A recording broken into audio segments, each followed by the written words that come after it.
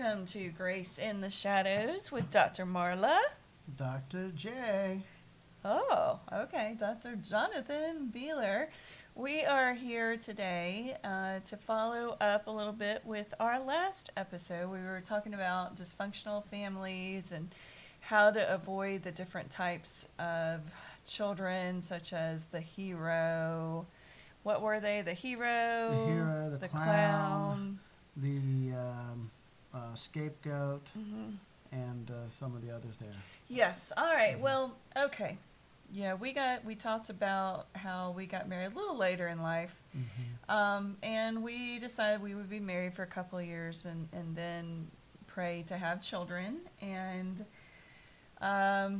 we got pregnant, and I had a baby at 30, and I was terrified. I think you were not as terrified as I was, but I was quite terrified. And we did funny things like preparing and everything, and we even would play the Bible on my belly, which I think was a remarkable thing for us to do. And we would play praise music and things like that, so our little baby girl, would hear it. And I was just terrified, and I prayed that God would make us the parents that we needed to be to her. She ended up being our lovely, strong-willed child. Still is today, but God has done wonderful things with her, and she is leading a great life for God and serving Him. And I just remember being afraid and praying an awful lot, and praying that God, I didn't want to push my dreams on her. I wanted her to follow God's dreams for her. And I know sometimes maybe I got those mixed up. Do you think we get those mixed up sometimes? I think absolutely. We kind of push our thoughts and what they should do and what they should be, kind of like the hero, like we talked about last time. Well, all of them. I think that a lot of times subconsciously, we unintentionally try to live our life through our kids. Right. Things that maybe we didn't or weren't able to do or couldn't do, or and sometimes that comes through True. our lives and it's communicated indirectly and directly to them.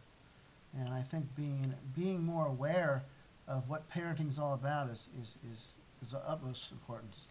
And it says in the Bible, Ephesians 6:4, it says that we should nurture them in the discipline and admonition of the Lord. And we prayed and tried to do that. Now, we definitely know that we are not perfect and didn't always make the right decisions, but we really tried to teach the Bible and pray with our kids and to have family devotions and to teach them, bring them to church, and to teach them that they needed to be children of God, that they needed to accept Him. And thankfully, both of our kids ended up asking the Lord into their heart as children, as teenagers, and we were so thankful for that.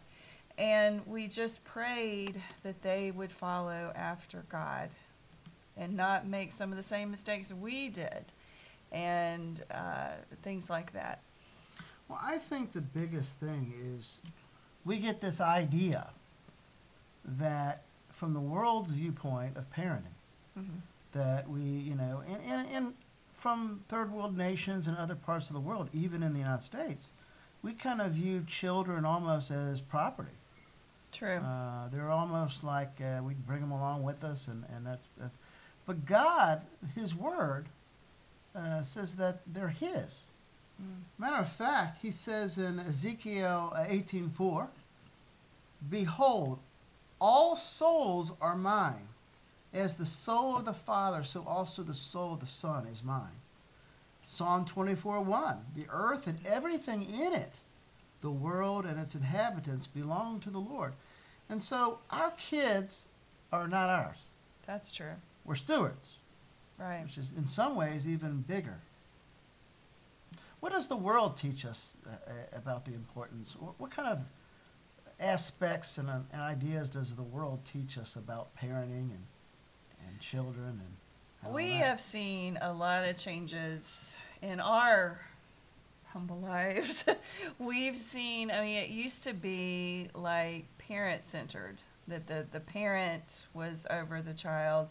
But it seems like today, in today's society, we see more child centered families. And I've been in education for quite a few years, and I have seen a shift.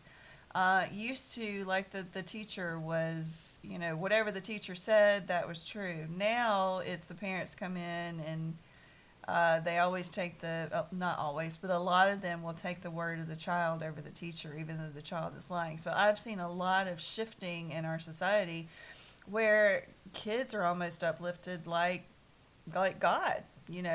Parents, families put their kids first. They think about the kids before their marriage, before their spouse. And we see a lot of that today. And, God says that he makes us out of clay. Mm-hmm. He gives the idea in Romans 9 that, he molds us and he is the potter, we are clay. And so we are given the privilege of being stewards of our children and being a tool and instrument to help mold our children. We have a few short years to do it. That's true. As Christ followers. I love thinking about it being a privilege. It is a privilege that God gives us our children, and like you said, just for a short time. And it's so important for us, especially as Christian parents, to rear them in the love of God, following His word, following His path for them. And it's not all about, the world says, be great, competition, and be the best. And it's not all about the pride. True. It's about if we lead our kids, if our kids go to Harvard and get a PhD and don't know Jesus, we failed. Absolutely. Absolutely. We failed. Yeah. And I think too many parents either don't realize it or realize it when it's almost too late. Right. That's true. That's true, because God has given them to us. They're a gift from Him that we are basically giving back to Him as a gift. And we want to make sure that they follow after Him. And even when we make mistakes, be willing to say, hey, I made this mistake, I'm sorry. Pray with them, tell them, I did wrong, let's pray together. Things like that is very important, I think. Precisely. I mean, and I think also it's being willing to let go when they get older. That's hard. Yeah, I mean, That's that is really real hard. Because both of ours kind of went at the same time, and we all of a sudden had an empty nest. That was hard. That was extremely hard. One to college, one got married, one's on. I mean, it's very, very hard, and I think God ingrains in us. Right. As kids, as we become adolescents, this need to be independent, and we hate it. I mean, it rubs us. But I think that is God's kind of, it's ingrained, innate, Sure. where we start to, want to be independent. And that's how we kind of push them out to get on their own. Otherwise, they wouldn't leave. That's true. I know some of you out there probably are thinking Yeah. that. Why haven't Yeah. they left yet? But just the fact that God gives them to us, and we pray over them, we pray for them, we try to teach them life lessons that will make them into the people that God wants them to be. And then send them out, like you said, to continue the mission of God. And that message is the same for all the kids. Mm-hmm. It doesn't change for our daughter or our son. Mm-hmm. It's grace. It's a message of grace, of hope, of being a mission-focused soldier of Christ. And so, do we sometimes favor one's, maybe qualities or personality? I think we all do to some degree Mm-hmm. at one point. But I think that at the end of the day, we love them the same. Right. And we stick to the message. We talked about, having the child that's the hero a lot of times, and then you maybe have the child that's the quiet one. What was the quiet one? And a lot of times we'll uplift The lost one. The lost one, yeah. Mhm. And a lot of times parents will kind of seek out that hero and kind of push the lost one to the side, which causes issues. So we have to be careful as parents that even though we tend to favor one child over the other one, we've got to be careful not to do that, because that can cause Provoke wrath. It can provoke wrath. And that's usually situational. It's not like we love one more than the other. Right. It's just more, you parents naturally we begin to favor those that are being better. True. And so I think it's in our own subconscious way of appearing that we're favoring someone else. It may be misconstrued from the other one or by the others, but I think we have to be very conscientious of that and share the same message of grace, and also, realize not provoking our children to wrath. And that's also why it's good to be in a Bible-believing church that you're going to as a family, because you can make connections with other families that are in the situation that you're in, and as well with families that have come through what you're going through, to get that wise counsel, like God talks about in the Bible. Like Paul had a Timothy. Mm-hmm. We need somebody to come alongside us, and we need to have somebody that's gone before us to help us, I think. And I think, it says, nurture them in discipline and instruction of the Lord. Train up your child in the way he should go. When he is old, he will not depart. And I think, it's important to go to church, the building, the True. institution, and Yes. study. Right. But I think it's even more important to be the church at home, Yes. to live it, to have a passion for it, every day, every hour, for the glory of God and for teaching and instructing our kids. Right. I know that when the kids were little, even when they were older, we would have family devotionals. Sometimes we would sing. Sometimes we would read the Bible. There was Bible memory verses and things like that. And I think that's important, because it teaches the children about the love for God's word and the love of worship and things like that. And it's just so neat to see your own kids, as we've seen our own kids grow in God and serve God with people as they are adults now, and they're serving God. And you think, wow, look at that. Not what we did, because Lord have mercy, we made a lot of mistakes, but looking at what God did in our family for them to go out and be serving him. And I think that's key. Absolutely. I really do. If you're right where you are with God, all other things will be added. True. I do think, obviously, if you're not providing for your family, that's important. It says that very clearly, provision, the material things, food and whatnot. But it also, I think that when we look at God, our example for walking in life and working with our family is Jesus. Correct like Jesus, love like Jesus, walk like Jesus, give grace like Jesus. And, it's kind of like the prodigal son. The father, you see the father there, and the one son asks for his inheritance and goes out and squanders it with the pigs. He comes back, and he realized his father was so gracious that even if he came back to be a slave or servant, he would be better off than where he is. And as he's walking, probably preparing what he's going to say, the father comes running out after him. How long was he praying for him? How long was he up late thinking about him? How long was he waiting for his son to return? And what did he do?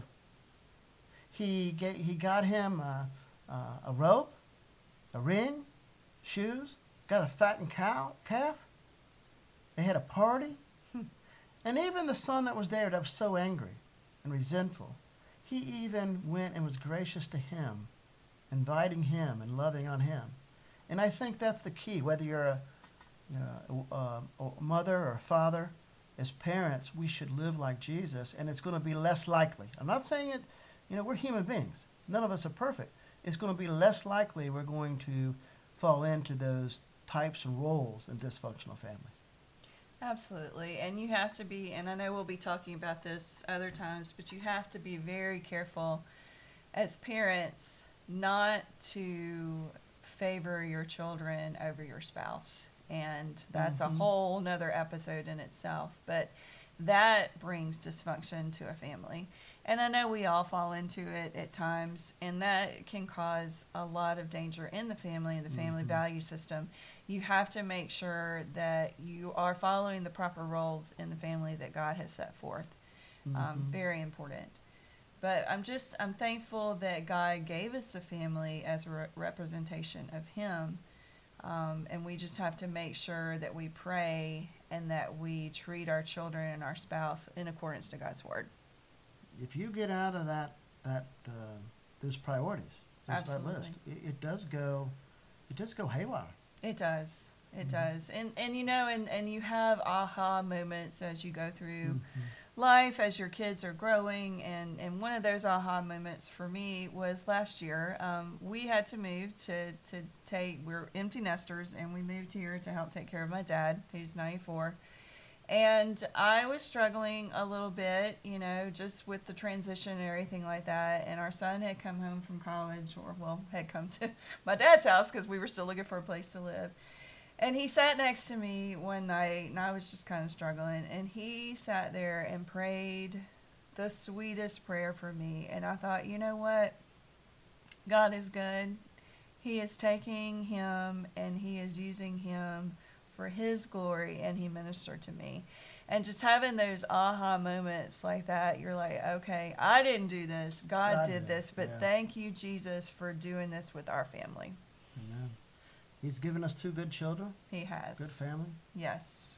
pretty good wife too. You're all right, too. Yeah, you're keepers. Okay. Definitely. Well, I think this was good, and I think that we could go on about the family for a long time. But I think we'll end it this evening. And thank you for tuning in to Grace in the Shadows. Have a good evening. Thank you. God Bye. bless. Bye-bye.